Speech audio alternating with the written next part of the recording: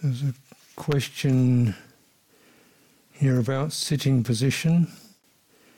What's the main thing about the sitting with the lotus posture for practice? Lotus posture means one leg is folded in front, the other leg sits on top of it. Many of you use this position.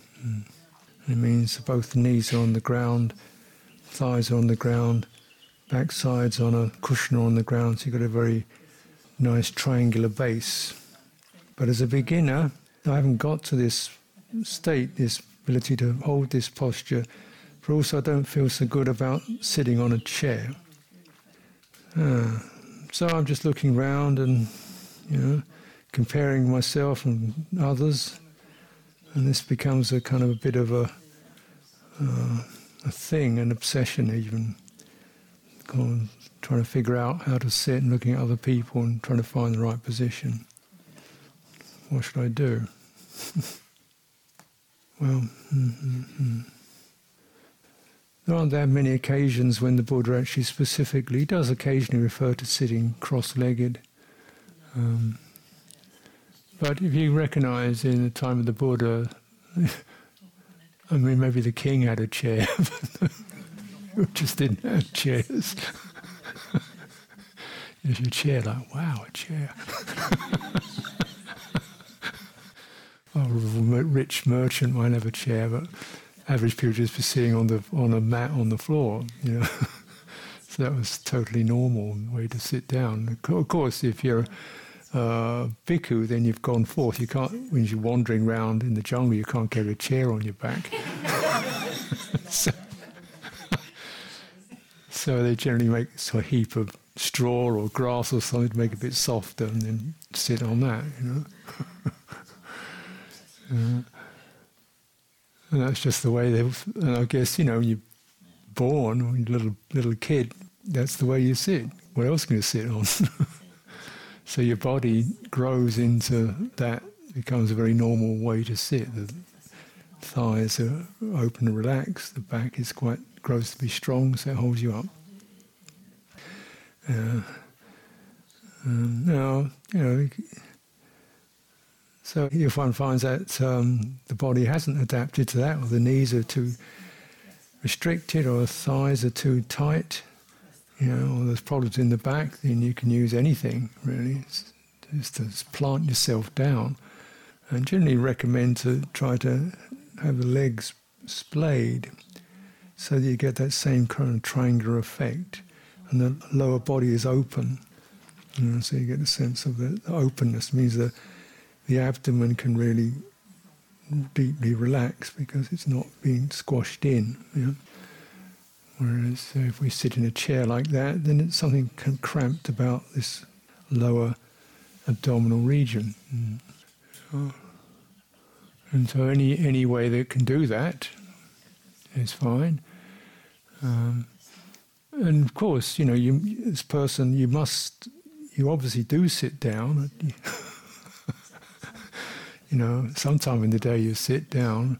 So however you find yourself sitting down, however that is, that you feel quite, I can sit down, then just start with that, however you normally sit down, and just see if you can kind of develop it a little bit to make it more stable, however you normally sit. And see if you can also gradually get the lower back to support you. That seems quite important. And this is again problematic in a chair culture where we tend to sit like that, where the chair holds your back. There's the lower back muscles don't develop. So if you can get a little bit more strength in the lower back to hold the chest up, then this is really helpful because then your chest isn't resting on your belly, you see. So like that, it sinks. So this means it really helps the breathing. So that's all good. But admittedly, I've seen been to many monasteries and people sitting like this, meditating.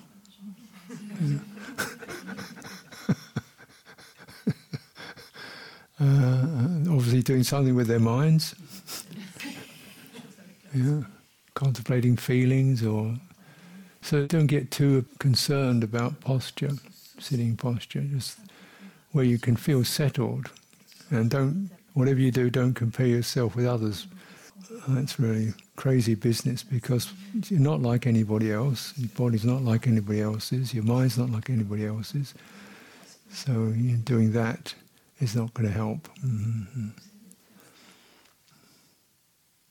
There's another question here which connects in a way. Is awakening possible for a lay practitioner of mindfulness meditation, such as the kind I practice? Or is this just a lost cause?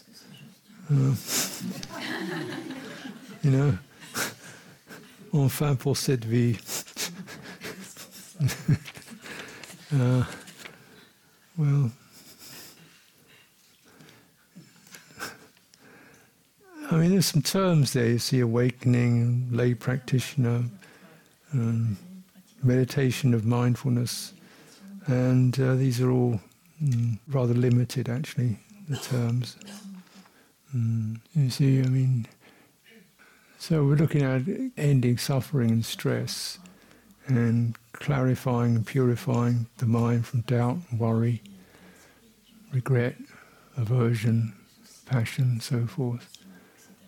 So this is not just going to happen purely by any technique, though meditation techniques can be very helpful as a support, but we've got to look at this as a bigger, all-round kind of project or way of living, as the Buddha taught the Eightfold Path, not a one-fold path. So I think certainly in the West, people can really maybe expect too much of meditation. It's going to be it, going to be the final thing. And this is not, it would be unusual if it was. So generally we're looking at morality, ethics, training in that, and developing that, refining that. I mean, and then this automatically means you're much more attentive to what's happening in your heart and how that connects to your speech and your actions. And you recognise, where does that go? And you just maintaining this supervision is already a wakefulness. It's being heedful, wakeful of really important experiences. And if you can begin to really sense and feel how distasteful, unskillful impulses are, you just really get a sense of you can steer towards helpful and beautiful responses, then you're waking up. That's an awakening in itself. Very important one. So the process of awakening sometimes is referred to as the karma that leads to the end of karma. Now, without trying to get just into jargon, karma means, in this sense, our inherited habits and psychologies, and the way that they get sort of stuck and habitual, and we get stuck in our habits. And the karma that leads to the end of karma is any action that you do that begins to challenge those habits, particularly the ones that are obviously unskillful, and say, no, stop, look at it another way. Yeah? So you really begin to purify the way the mind and the heart work. This is definitely the kind of, the big picture of awakening is this. First of all, we're not being ignorant, we're actually conscious and focused. And that's the most important thing. And then we're starting to say, I can make choices, subtle choices. I can restrain, I can incline, I can bear with, I can investigate. All this is skillful. This must be, the main theme for awakening, and something one can do or aspire to do in your life. Remember, this is a long project. And why not? If it's enjoyable, why not make a whole life out of it? It's not supposed to be just a sort of a chore or something you can only do for 2 hours or 3 hours a day. Something you get a feeling for. And this will definitely give rise to greater purity, less suffering and stress, clarity where there was ignorance, less compulsive actions. And as a result, the heart becomes freer and more open. So this already is a powerful practice. If you develop something called resolution and patience and the right energy, you can just keep determining constantly, working against those habits. And one of them, of course, is the habit to continually doubt what you're doing and speculate on what you could be or should be, And these first three habits are so deep we don't even really realize them. So, say, the habit of identifying with your mind, your thinking mind, and self-definition. I am this thinking mind, and I'm going to work things out, and this is who I am.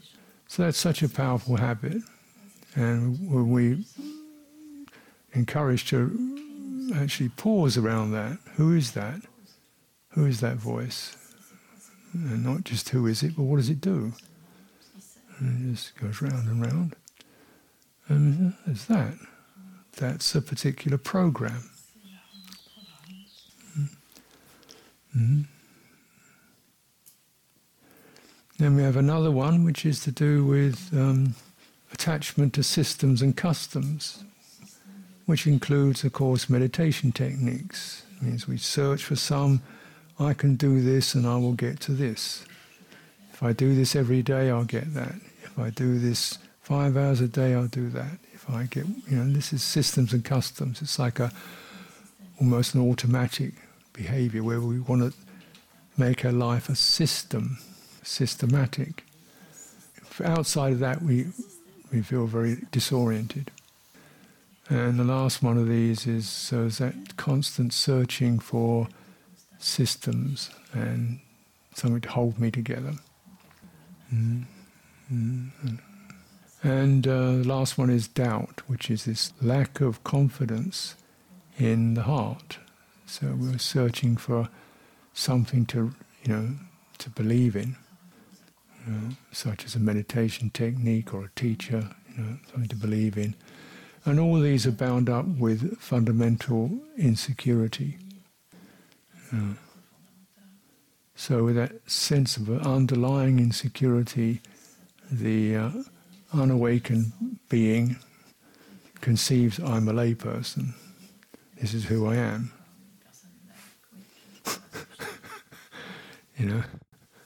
What's that? And I was born 30 years ago. What's that?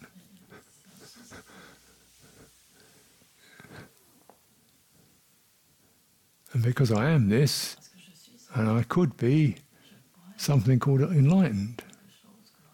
What's that? These are all just mental constructions, aren't they? Yeah. So, just that simple example, we think I was born 30 years ago. It says so on my birth certificate. No, there's a name on the birth certificate. Yes, there's a name on that birth certificate, and there's a date, yeah. There's a mother's name, a father's name. There's a piece of paper, yeah, it's true. Now, what you're experiencing now, your reality now, the reality you're experiencing right now, what's that got to do with 30 years ago? Is it an identity? Isn't it just a matter of constantly shifting and changing thoughts and feelings, right? And ideas and hopes? And isn't that the case? Yeah. And was that happening 30 years ago? Or was it the same being? When you were 6 months old, When you're 3 months old, you couldn't even lift your head up, you couldn't even speak. What kind of thoughts were you having then? Gaga. Is that your identity?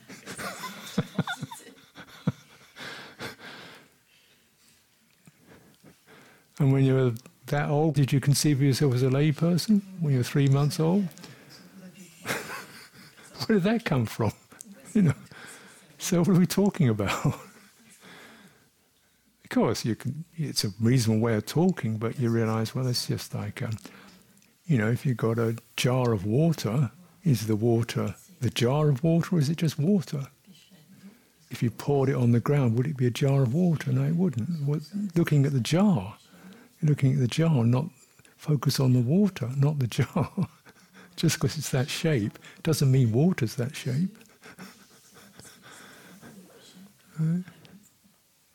So this quality of reflecting and acknowledging and opening up the realities of what's occurring in the present and where there's stressing and what underlies that stress, and the anxiety that could be there. The anxiety of what will I be, will I ever be, perhaps I'm never going to be after all. What are you doing with that? They're adding, adding something that generates more suffering. And we're very good at that. You don't have to be a lay person to do that. I can do it. Just as good as you. I can create an idea of what I should be, and whether I will be, and whether I'm a good monk or not. I can do that. And I'll suffer like that, Will I be enlightened? Have I really wasted my time? Perhaps I should have taken up jazz saxophone instead and enjoyed myself. You can create these conceptual realities that cause suffering. What I should be, what I could be, what I might be, what I wish I was. These are just, and that can have magnetic power to generate real pain. And so, could you stop doing that? Say, what's happening? And then, are you breathing? Now, I don't know, but I think lay people breathe just like monks. But I hope so, because otherwise a lot of this retreat's been a waste of time for you.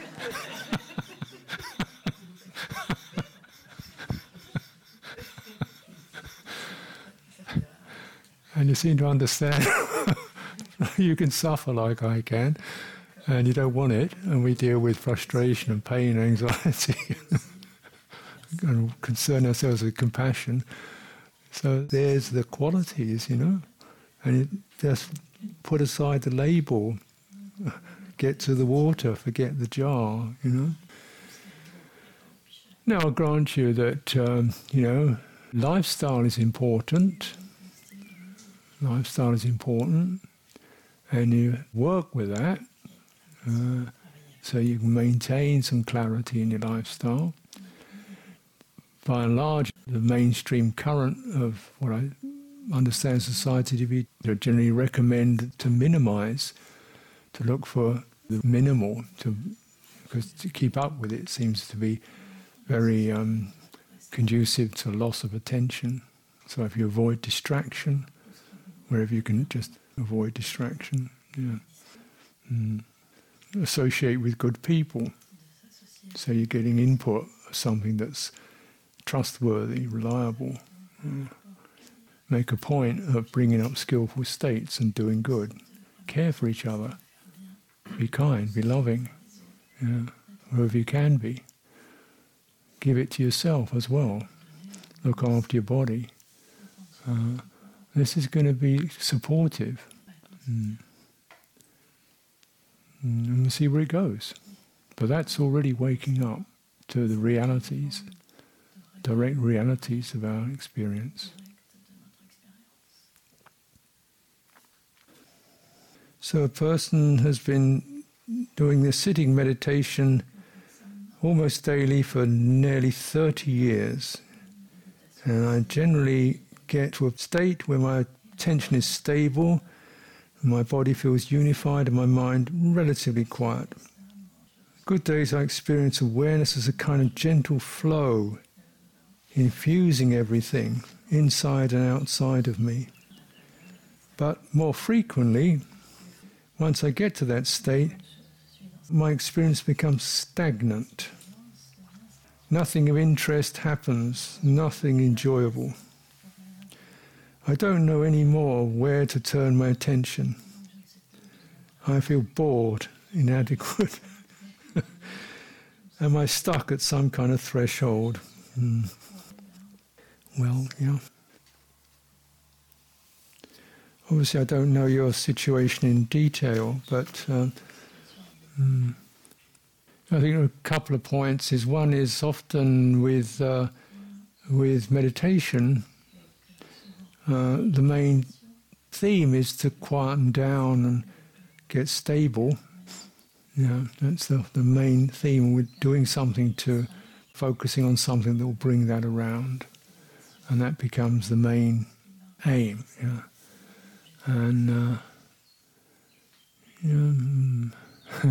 so that the energy can drop. The energy, if we're doing that, we're not necessarily refreshing the energy. It's not mobile enough. No, it doesn't mean mobile, it doesn't mean physically moving around, but it does mean the quality of Dhamma Vicaya, which is an enlightenment factor. After mindfulness, this is the second enlightenment factor, Dhamma Vicaya. There are 7 of them. And this one is about a sense of handling, inquiring, sensing, reading, how's this, and looking into experience. So this gives a certain vitality. The mind is then also encouraged to have this inquiring quality to it. And that just helps to give it a little more energy, mental energy. Now, when we are experiencing calm, that's an energy. When we experience stagnation, that's an energy. The energy is low or flat or not vital. Experience calm. Calm is energy is steady, but it's comfortable. But then it can decline into so steady that it becomes stagnant.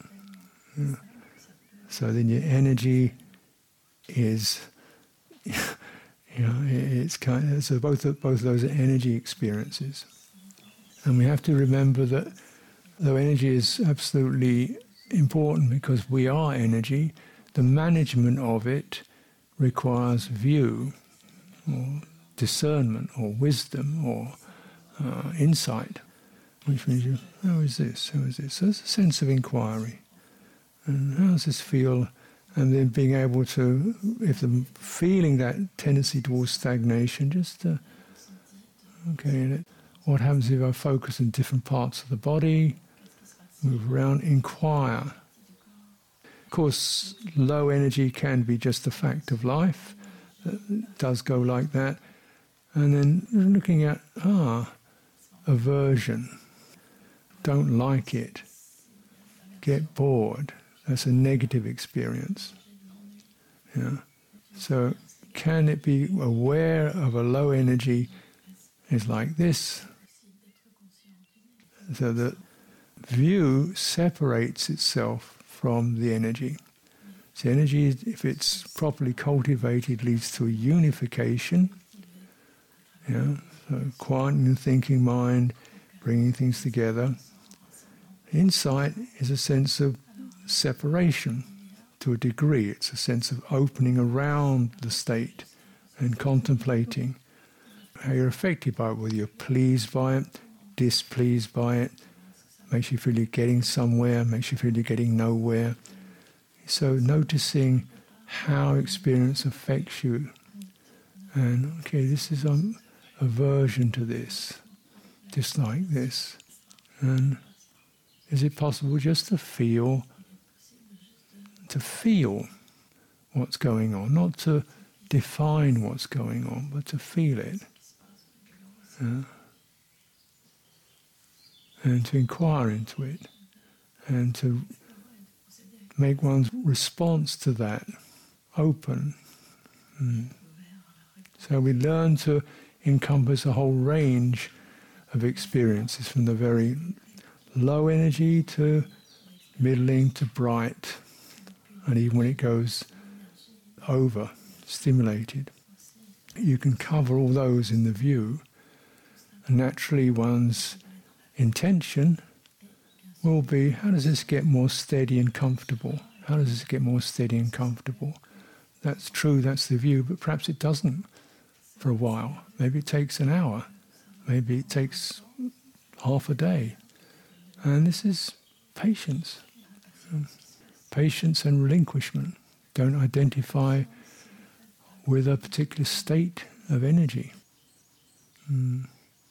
And if you can bring this around, definitely that will be a breakthrough. Certainly if one is in a tropical country, in Thailand or India, in the afternoon it's just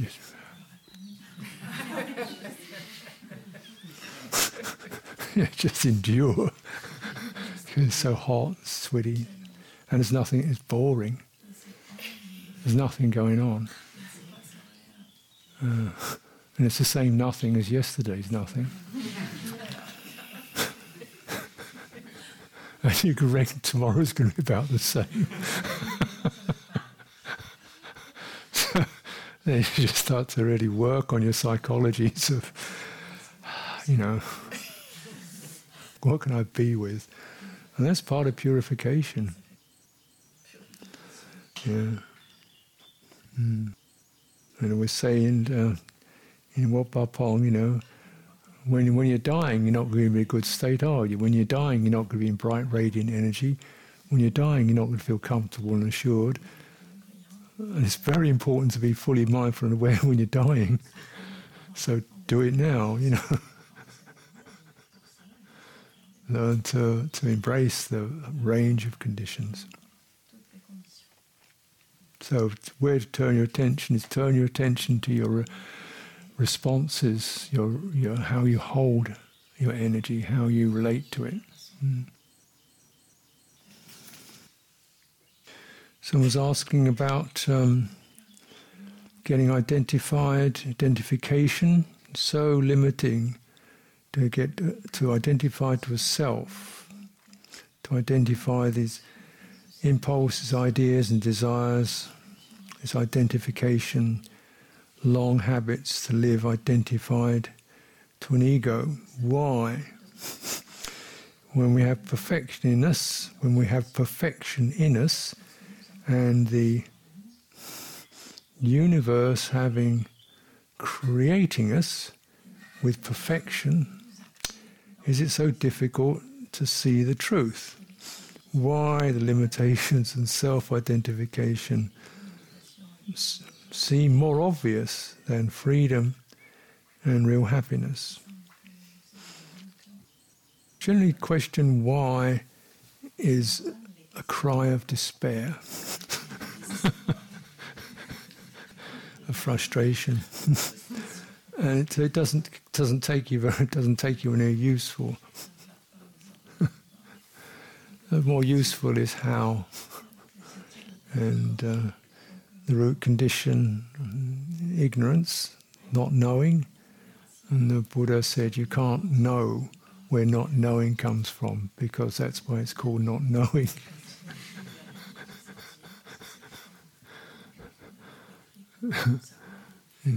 So it's a kind of a root condition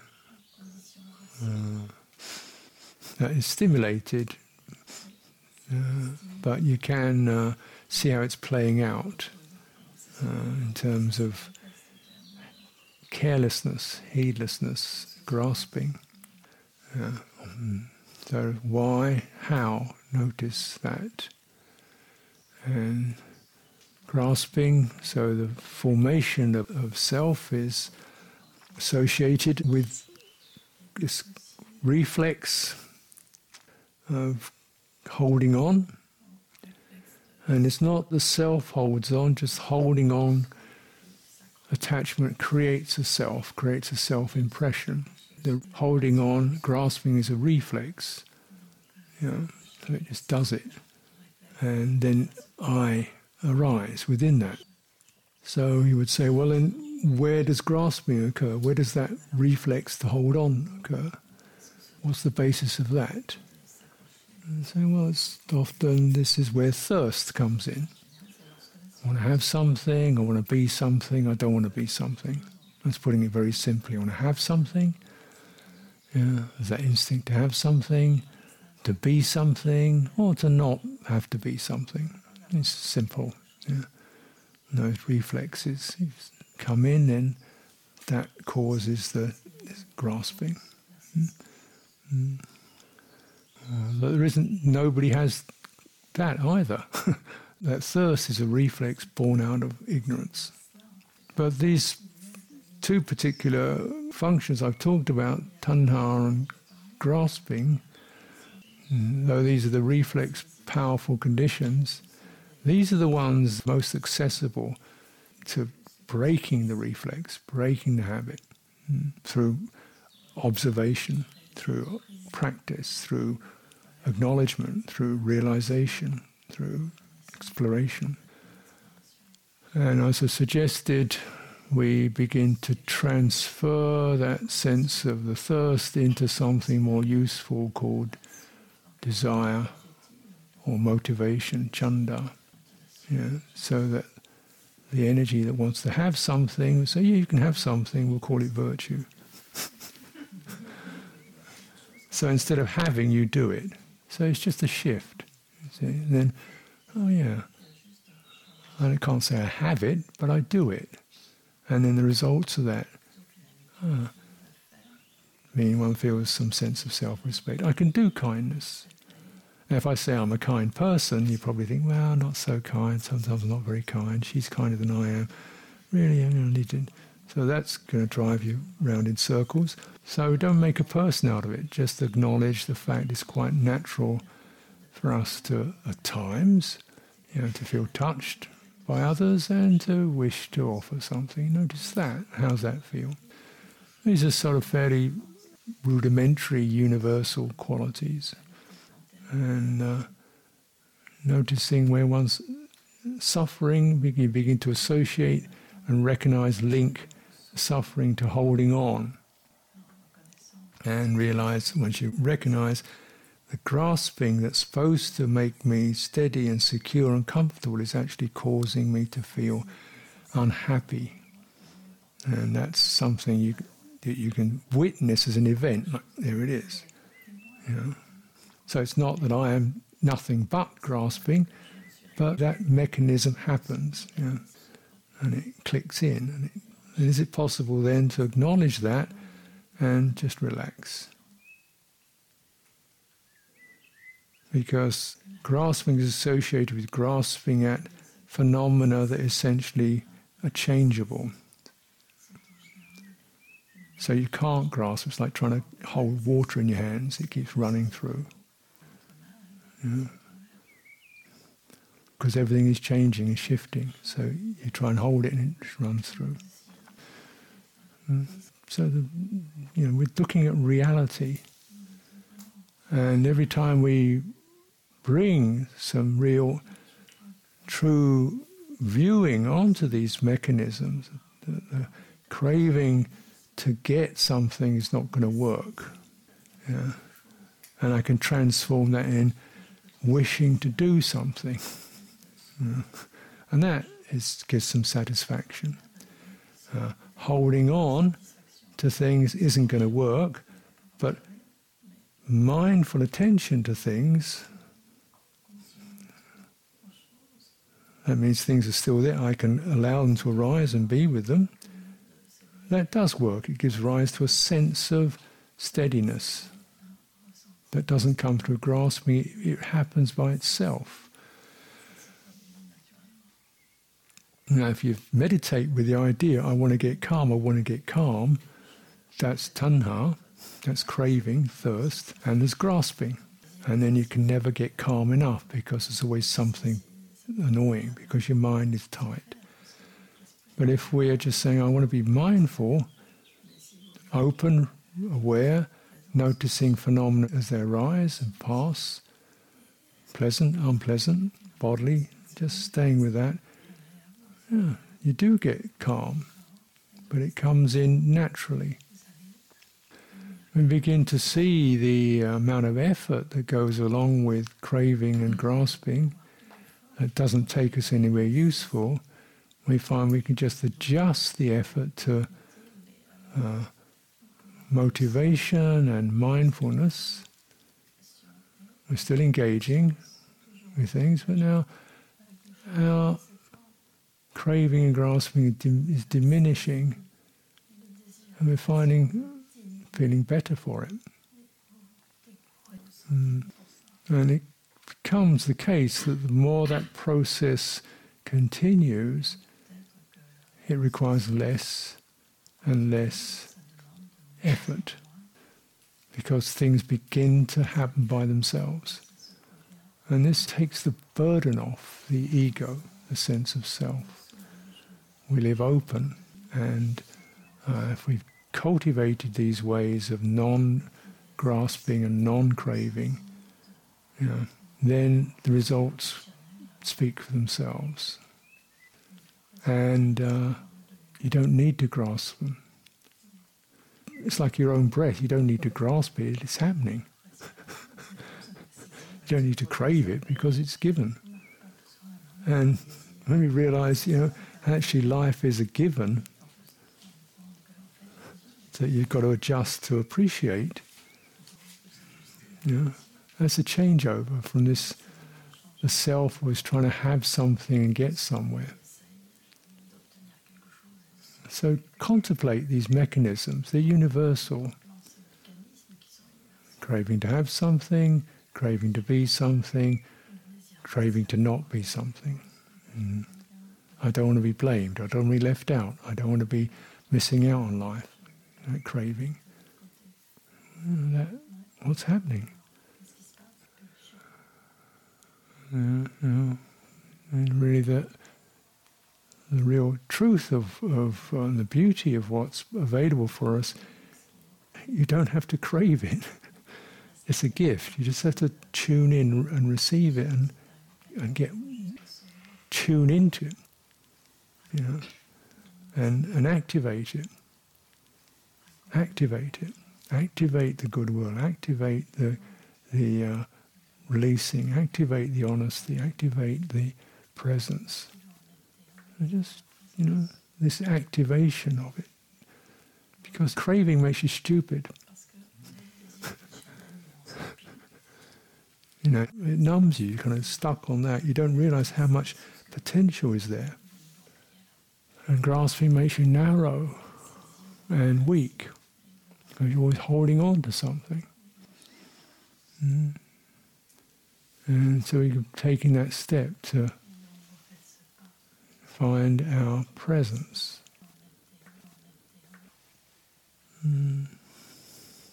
Sometimes the person sees light around people or objects, like a halo around somebody's body. And sometimes people look a bit transparent with light. Yep. And say something about this. Well, we have all kinds of sensitivities and attunements, but maybe you're picking up the energy fields which are around bodies. Bodies emit energies, and they are detectable. Sometimes you can generally feel them. You can generally feel somebody's energy, and sometimes some people can see them. But don't get fascinated by it. Somebody's concerned about a relative, a daughter, who has what's called obsessive compulsive disorder. It means you have to keep doing something repeatedly, like you get these habits where you have to keep putting things into place. You have to knock twice on a door before you come in, or you put your shoes in a certain order. So you've got all these little obsessive habits that they're all about security. So you have to have a spoon on this side of the plate, and you have to knock twice on the table before you eat your meal. This kind of thing. These obsessive compulsive disorders. And so how do we deal with that? How does a person deal with that? Well, I mean, essentially it's to do with, I think, a couple of things. One is security. So generally the more secure and low pressure a situation is, then that can help. There's also something to do with reduced attention. So an unfortunate result, I think, of our general high-speed life is that younger people particularly, they're so used to having an attention span of less than half a second before the next thing comes. It's because you're watching a flickering image or a screen. So the attention span is always doing this. That's what it's been conditioned into doing. So this means you've got to find something to fill up the space. So you start doing things, something to give attention to. And maybe this is where mindfulness can help. But exercise, body, getting a person to come into their body will always be helpful. Various aspects of body work I would think would be good, such as Hatha Yoga, Qigong, directly working on energy and also embodying, to both help attention span to open and also giving a foundation, because this is really the mind just out. This is the mind. It's got no basis. And in my opinion, this is one of the reasons why these kind of disorders are there. And we lose the body. Is it possible to overdo investigation? For example, working with the frozen, difficult states. And I think I have recommended when the heart feels frozen or contracted, just to gently get this sense of inquiring or relating to it in an inquiring way or an exploratory way. And the person saying, could you overdo it? It seems like sometimes I'm more like prodding it rather than truly compassionate. Well, when that feels true, then indeed, time to step back. It's like going from being a parent to being a grandparent.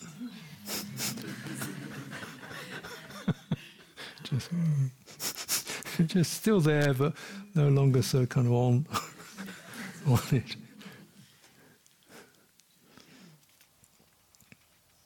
How to feel connected to people who don't share the same values and vision of life as myself.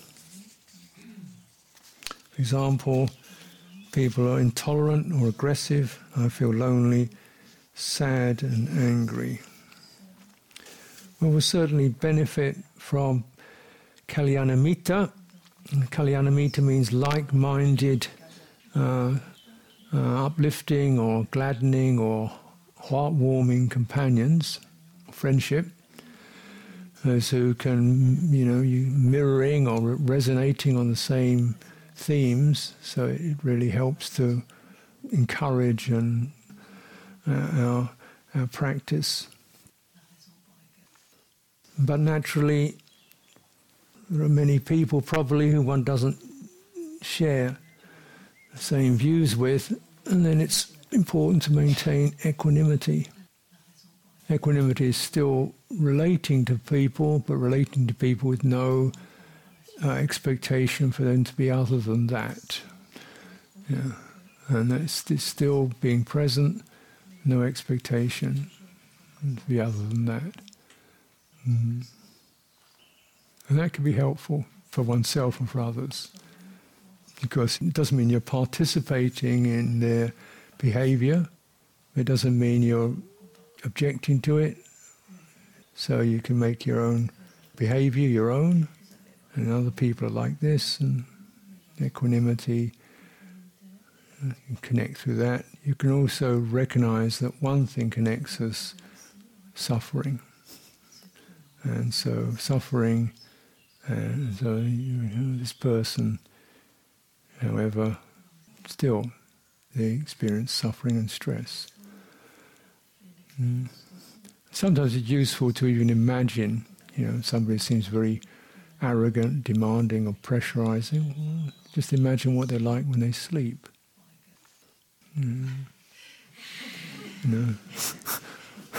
Or what they're like when they're sick, or what they're like when they were little babies. So you can, So it's really a behavior that's a problem, not a person.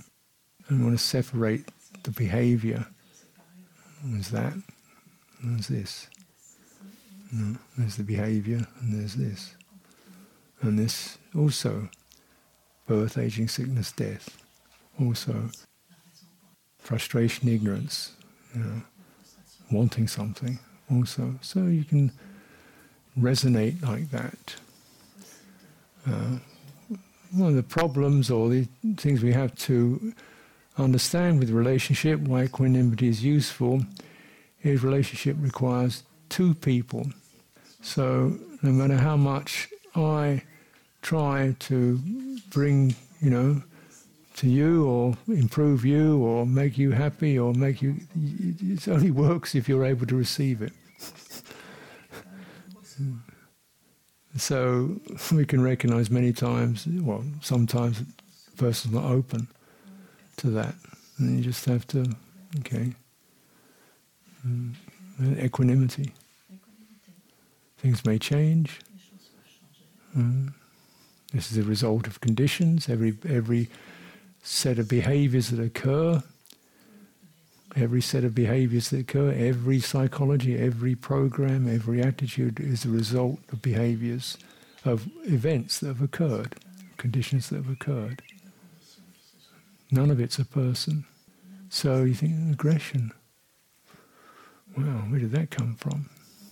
And if you're not experiencing aggression, that's good. Because you can see it. But this person has got stuck with aggression. And you can think, where did that come from? Well, suffering for sure. That's where it came from. So some compassion. Okay, so let's take a break.